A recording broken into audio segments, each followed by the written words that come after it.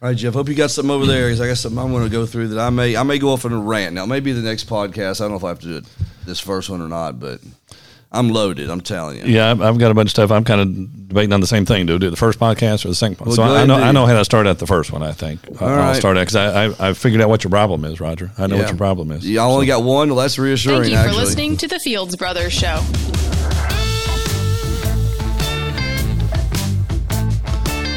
Well, welcome to the Fields Brothers Show podcast.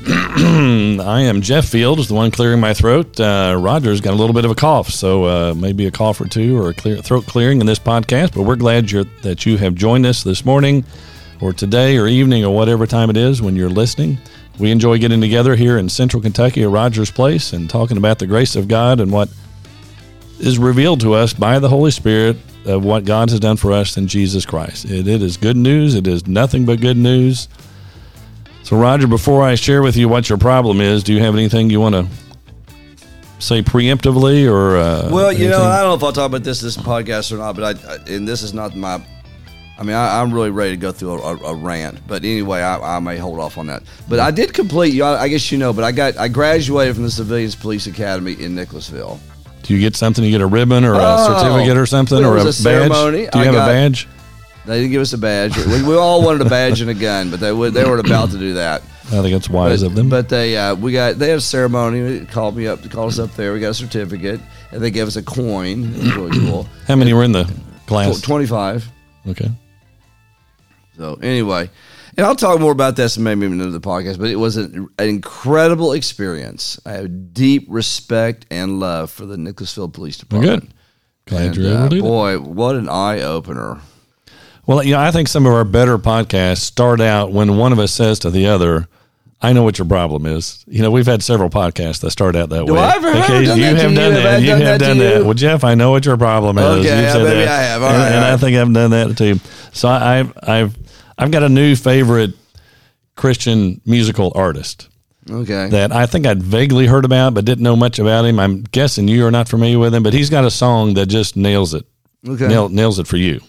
And so let me find it here. Oh, boy. Here we go. See, Roger, your problem is you're just one Shabba short of a breakthrough. One Shabba? You're one Shabba, Shabba. You're one Shabba short of a breakthrough. See, that's the problem. I don't know what a Shabba is. Well, that's the problem. I'm not. You say I'm one Shabba short. Well, I might be 50 Shabbas short. I don't know if I have any Shabbas. So the artist is Gottfried Bertel. Have you ever heard of Gottfried Bertel? Let me think. I would probably have remembered that name. No, I have not. He's from the UK, which is United Kingdom, not University of Kentucky. Right. So we need to clarify that around here. Yeah. He's from somewhere, England, I assume, somewhere over there. Gottfried Bertel. He's about our age, or probably a couple years older than you. Evidently, he was, has been and is well known in Christian music circles in England. But he has a great song. I'm going to link it sometime to Facebook. But it starts out, this is the first verse. Are you one Shabba short of a breakthrough? Are your prophetic warrings getting boring? Are you one Shabba short of a breakthrough? Then it goes, did a donut ruin your 50-day fast or 40-day fast? And you just realize that those extending meetings can't last. And so basically it's a song. He just stands on a platform. He's just wearing there's a YouTube video. He's just wearing a T-shirt, him and a guitar in front of a small group, and it's kind of a folksy type of thing. And then the chorus is, well, don't forget to enter the rest. You've heard the gospel message. You've been blessed bountifully. You've already got all that's worth getting. And it's a song that kind of mocks the idea that you don't have enough. And he has an incredible testimony that he was well known. He was well known in Christian music circles and in praise and worship, and I think kind of more of a charismatic bent of that. And he was well into his 40s, and when he heard the grace message, he said he and his wife both that kind of wrecks everything. Well, he and his wife both kind of woke up to the grace message, and he said he realized almost instantly that 98% of his music made no sense. Yeah. I mean, what do you do at that point when your career's? I want to read just some more of the lines though here. One of the other verses: are you one pow short of the power? That may be your problem, Roger. Just one drop of oil short of the anointing. you almost have the anointing, Roger, but just one drop short. Like 6 or 8 drops short. Are you one spark short of the fire? And then he has a little bridge part that says, come and get nothing. He kind of mocks the altar call type of thing. Yep. You need it. Come and receive it. Come and get nothing. You've already got everything you need in Christ Jesus. And so, that chorus again, well, don't forget to enter the rest. You who've heard the gospel message, you have been bountifully blessed. You already got all that's worth getting. It's a great song. I love that. Now, what's the Shabba thing? I'm still confused. I think that's speaking in tongues. I think that's kind of a phrase from speaking in tongues. You obviously don't know much about speaking in tongues. Shabba, okay. So you're one Shabba short of a breakthrough. But there is, whether it's from a charismatic bent or kind of the more, we grew up, not really in those circles. That's safe to say. But whether it's that or some other bent, there's always a tendency that you're lacking something. Oh, yeah. There's the settled or sometimes not so settled teaching that you're just a little bit short of what you need. There's something that you need that you don't have, and whether it's a charismatic experience or whether it's an intellectual understanding, or and he is really funny when he just tried a little harder. That's all. It all comes down to just. And you got to break through. Yeah. Type of thing, which that is so different from just waking up and realizing we have already been blessed with every spiritual blessing in Christ. We have all things we need for life and godliness, and that is significant. So I will share that sometime on Facebook for those who that would be good. Find me on Facebook. So it's a song, huh? It's a song, and he has other really good songs that are more serious. But Godfrey Birtle, Birtill, and you will enjoy him. One of my new favorite Christian music artist. What have you got? I kind of got into it this week with a believer's a pastor, local pastor, is pretty well known, and I'm very naive. I just think everybody, I guess by now, has read our book. Everybody or listens to our podcast, or Andrew Farley, and we have already cleared up all blindness and darkness in Central Kentucky. Have you ever heard of the term the curse of knowledge? Curse of knowledge. Basically, I don't forget who coined this, but it basically means once you understand something, fairly well, it's hard to put yourself in the place of somebody who doesn't understand it. Yeah. Now, this happens at UK. It happens to be at UK, particularly in math classes and calculus. You get these calculus professors who understand math so well, they could no longer grasp the fact that you can't understand their algorithms and all this. And so a lot of times the interns become way better teachers than the professors, the doctorates of math. And a lot of it's like that, I think, with faith, and maybe so much with me, where I just kind of feel like I can't believe people still don't get this.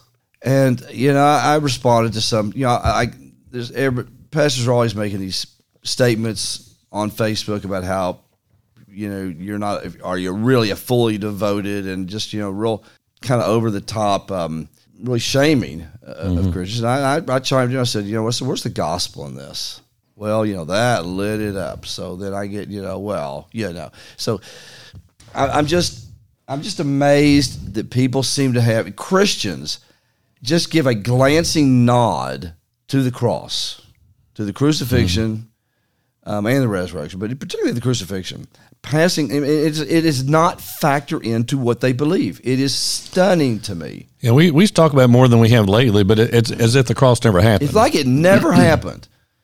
And so, that's the day. Let me recap a couple things. It's been a while since we've done this, okay? That's the day that an earthquake hit, the sky went dark, great tombs opened up, and it says saints walked around. That's the day God reached down and ripped in half this wall of animal skins. It was 7 layers thick in the temple that separated the Holy of Holies from the rest of the temple, ripped it in two. That's the day that Jesus crucified. Now, first of all, and I believe that's what it's talking about, and we'll go into it maybe some other time, in Psalm 118, where it says, this is the day the Lord has made. That's not talking about every day of the week, every day of the month. It's talking about a specific day where Jesus became the cornerstone. And that's the day God made. Quote from Psalm 118, I think it is, where it's a messianic portion there, right. And so that's the day that people just do not believe that. They do not believe there's any difference between life before Jesus paid for our redemption with his blood and then resurrected and afterwards. And it's just amazing that you just can't see. It's like, what was the message?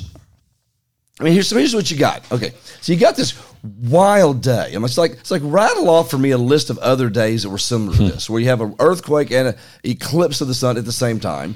You have people getting out of tombs, walking around, and the temple veil gets ripped. You have some have a religious sanctuary or some kind somewhere that just gets destroyed all in one day. And it happens to be the day when Jerusalem is overrun with crowds of people. Yeah. And I mean, the busiest day of the year. That's a great point.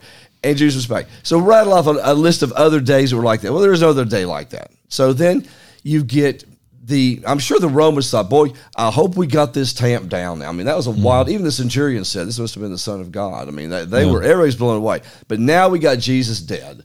So we put him in a tomb. Okay, this thing hopefully will blow over now. Well, 3 days later, guess what? Nobody's in the tomb. He's gone. There's people everywhere are talking about how they've seen him alive. There's testimonies there. He is out and about.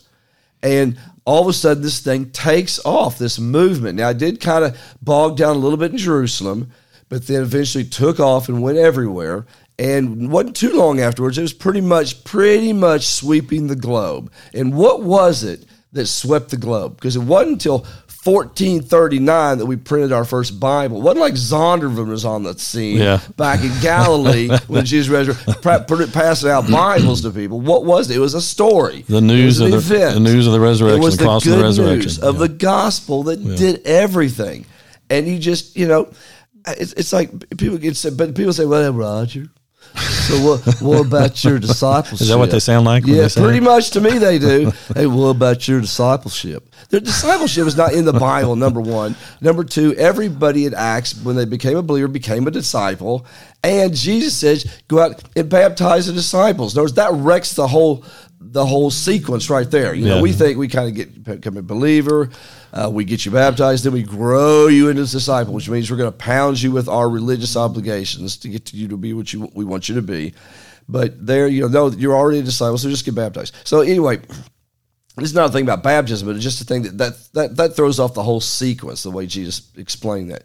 Now, so what you've got is, you've got the fact that so, okay, let me back up one more time. So you got, Jesus resurrect. He pays for everything, pays for our redemption, resurrect, and there's no Bibles, there's no Zondervan cranking out, New Testaments or complete Bibles, nothing. So guess what they did, Jeff? This is just, how backwards could they be? They actually believed, Jeff, that Jesus was still alive, and the Holy Spirit could actually guide them, teach them, and empower them. I mean, how, don't you feel sorry that they did not have our discipleship programs? They did not have our in-depth Bible studies. I mean, all they had, poor people, all they had was the good news of the gospel, what God had done for them. They didn't see Jesus from the flesh anymore. They weren't all about just dissecting everything he said. When he was there in the flesh, says they don't see him that way anymore. The Bible says they saw him as the resurrected Lord who's still alive. That's what they had. That's all they had. Now, some of them then began to get a letter or two from Paul explaining, hey, this is how this works. This is what your redemption means. And through this, you really need to treat people well because we are all in this thing together. And I just, to get people to believe that just, is such an uphill battle. That this thing is done. Redemption is paid for. It is done. You receive this, and we don't have to go around, with this whole thing. Well, a true Christian, a real Christian does that. Forget all that stuff. It's not about you. It is about Jesus and what he's done for you. All right, that's about half my rant, but go ahead. Well, I mean, various things. I don't know if I can remember the things that went through my mind as you were talking. I mean, part of this is there's definitely a blindness. You can talk about the curse of knowledge. And blindness, when you're blind, you don't know that you're blind, so it kind of works the other way around in that way. But, at one time we were right there as well. Oh yeah. I say this a lot, but I'm coming to realize things now, I think, that I didn't see just 3, 4, 5 years ago. And I'm sure there'll be things 5 or 10 years from now that look back. So it's not like, we're all on a journey in that. But I agree. We're always learning, and we always look back even a few months and say, well, I didn't say that very well. I didn't see that very clearly. but at least we kind of have an idea, maybe, that what Jesus did on the cross matters. And for a lot of people, it just doesn't matter. It's like it happened. We give a nod to it. We believe it, but it doesn't really matter. That's what Christianity has come to. Yeah. And it's, I think it's ignorance that leads to that. Also, the other thing that comes into play, unfortunately, is it tends to be promoted mostly by people who are depending on that for either their prestige or their income. I mean, religion needs people falling short. They're talking about one Shabba short. Religion needs people to be one Shabba short. Point. Because you need me. See, Roger, you'll need me. If you feel like you're one Shabba short of a breakthrough, you need me to help you fill the gap. Right. And you look to someone that you don't think is short. You look to some preacher that really seems to have it together, some author, some singer, and you're going to get what you need. Well, you know from what it them. is? That's the way consumerism works. Yeah. When you have an advertisement, basically they say, well, you don't have this, you need this, and so you need to buy this because your life is not complete without this, and this would make your life better, and this is what you need. So you create the need. Right. And then you feel the need. And you got to keep the awareness of the need going. Right. I mean, it is scary as all get out for the average preacher to come to the realization of grace and to start teaching that, because he's going to be afraid everybody's not going to need him anymore. Yeah. People are going to stop coming. People are going to stop giving, and his income is threatened. And I remember Wayne Jacobson years ago said, when your income depends on you not seeing something, it is really hard to see it. Yeah. So when your income depends on you not seeing something, it is really hard to see it. Yeah. And that's true. Well, and it's like, let me give you one more little piece of my rant here, okay? Can I do that? Are we going to, we talked about an email that you received. Do you want to save that for another podcast? Yeah, let's do it want for to the next podcast. Okay. Is that right. okay? Yeah. And that, Does it relate to some of this? Yeah, I know, it does. It does. We might, Here's the other thing that's hard to get people to understand. When here's the two things they always come back to me. What about your discipleship? Then the other one that I hate the most. Well, you just believe in cheap grace. Yeah. Cheap grace, Roger. Greasy Thank you, grace. Dietrich Bonhoeffer, for that term, Cheap grace. Well, you know what? Here's what my response. No, I don't believe. I believe in free grace. Cheap is when, something that costs $100 is on sale and you can get it for $19.95. That's cheap. When they give it to you for free, that's different. That's better than cheap. Free. Now, how many times, Jeff, does the Bible have to say this, that this is all free? Now, let me give you a couple scriptures here, okay? Romans chapter 5, verse 15 through 17. But the free gift is not like the trespass. It is the free gift of grace. 4 times, 3 verses, free gift. Free, 1, 2, maybe 5 times. 5 times in 3 verses. The free gift. Free gift. Then you get down to Romans 6:23. We all know this scripture. The wages of sin is death, but the free gift of God is eternal life through Jesus Christ our Lord. And I love Andrew Farley's comment. The wages of sin is death. Jesus died. Do the math and celebrate.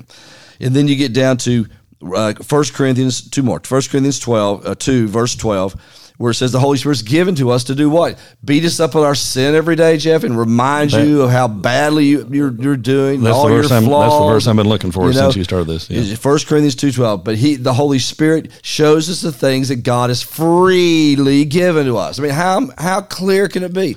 Free. And then one more. Okay, one more. Then jump in. The fourth to last verse in the entire Bible is in the end of Revelation. The Spirit and the bride say, "Come." Let he who hears say, "Come." Let the one who is thirsty come. Let he who desires to take of the water of life without price. Some translations say freely. Free. But somehow or another, we don't want that. We can't handle that. We can't handle the fact it's all paid for already. Period. Just too much for us. All right. Go ahead. Well, then I was already headed toward that verse in 1 Corinthians 2 that you mentioned, 12. Now we receive not the spirit of the world, but the Spirit who is. I mean, that part's interesting. Not the spirit of the world. It's the spirit of the world that says you lack something. Right. You don't have what you need. Right. And there's a lot of sermons that are filled with the spirit of the world. Oh, yeah. In that sense. Yep. I mean, if it's not grace, if it's not the good news of Jesus Christ and the finished work, then it's the spirit of the world. But this goes on and says, but the Spirit who is from God, that he might understand, that we might understand the things freely given to us to God. You emphasize the word freely, and rightfully so. I want to emphasize the word given, past tense. Yeah. Freely given us. It's not, it's not, okay, here's are the things that God will freely give you if you do this, this, and this. Well, that doesn't make sense. Right. If I have to do this, this, and this, then it's not free. But it is, we've talked about it before, the idea of news is that it's something that has already happened. I read, or another quote I read the other day, faith is not a decision, it's a discovery of what is known, how known, valued, and loved you are. That's great. It's a discovery. I really like so that. This is Francois du Toit. I hope I'm saying that right, from South Africa. Faith is not a decision. It is a discovery of how known, valued, and loved you are. And he goes on, the love of God realized awakens belief. Faith is not blind, neither is it unconscious. Faith knows and sees in a greater context than our dwarfed perceptions. We have dwarfed perceptions. And faith is an astonishment. It's an awakening it's a discovery of how known, valued, and loved you are, and all that has already been freely given to us. And I think that's been true our entire lives. Right. It's just we don't know it, and then religion piles on that. The good news of what has been done, and what we've done instead of that. We've got this term I've used a while back, but haven't used it recently. We have this Franken gospel, this hodgepodge of a little bit of grace, a little bit of discipleship, a little bit of religious obligations, a little bit of you just got to do a little bit better, a little bit of you got to, and that's what we come up with. And we've substituted the discovery of of something that's already been offered to us and is offered to us. We brush that aside, typically in, mainline churches, for this Franken gospel that's just a mess of all kinds of stuff. Yeah, the gospel is, another quote, gospel is good news before we know it. Right. It doesn't become good, it doesn't become real because we know it. News by definition. If I said, okay, so-and-so won the ball game yesterday, well, now you know it. But it already happened. Right. You just know it now. Well, that was what the term they used to always give us. The definition of the gospel was when they would go to a town would go to battle, and they would want to hear what happened in the battle, and they would send somebody back on a horse to announce. Particularly if they won, they would come back and announce that, "Hey, we won the battle. We're good." So it was an announcement of what had already taken place. And that is by definition what the gospel is. And I read this too. I thought this was pretty good. Because if we're not careful, we can turn faith into a work itself. Okay. Oh, I've seen that. And the quote I heard was, "Do we believe that Jesus died for me if I believe that he died for me?" You think about that. That's kind of more of a Western type of, religious type of thought. Do we believe that Jesus died for me if I believe he died for me? It's kind of like, if I don't believe he died for me, then he didn't die for me. Yeah. But if I do believe he died for me, well, that doesn't make any sense. He died for you. So, that's the good. So faith doesn't create what's not there, or what becomes there. It sees what is already there, the good news of that. So, well, I'll tell you what, I think, I just don't, I assume so much. I assume that by now everybody gets the gospel, and apparently they don't. But people will sense that, I think. That's the encouraging thing about talking to people, because I believe they do have something of Christ in them that can pick that up and register. But when it's couched in a religious term, when it's couched in here's what you need to do, that receptor in them doesn't register. It's the pure gospel of grace that causes it to be registered in them. Let me close out with a verse here, okay? This is 1 Peter 1. This is one of my favorite verses in the Bible, 1 Peter 1, 18 and 19. For you know that it was not with perishable things such as gold or silver or gold that you were redeemed from the empty way of life handed down to you from your ancestors, but with the precious blood of Christ, a lamb without blemish or defect. From the empty way of life. I like that phrase. That's what it is without the gospel. Yep.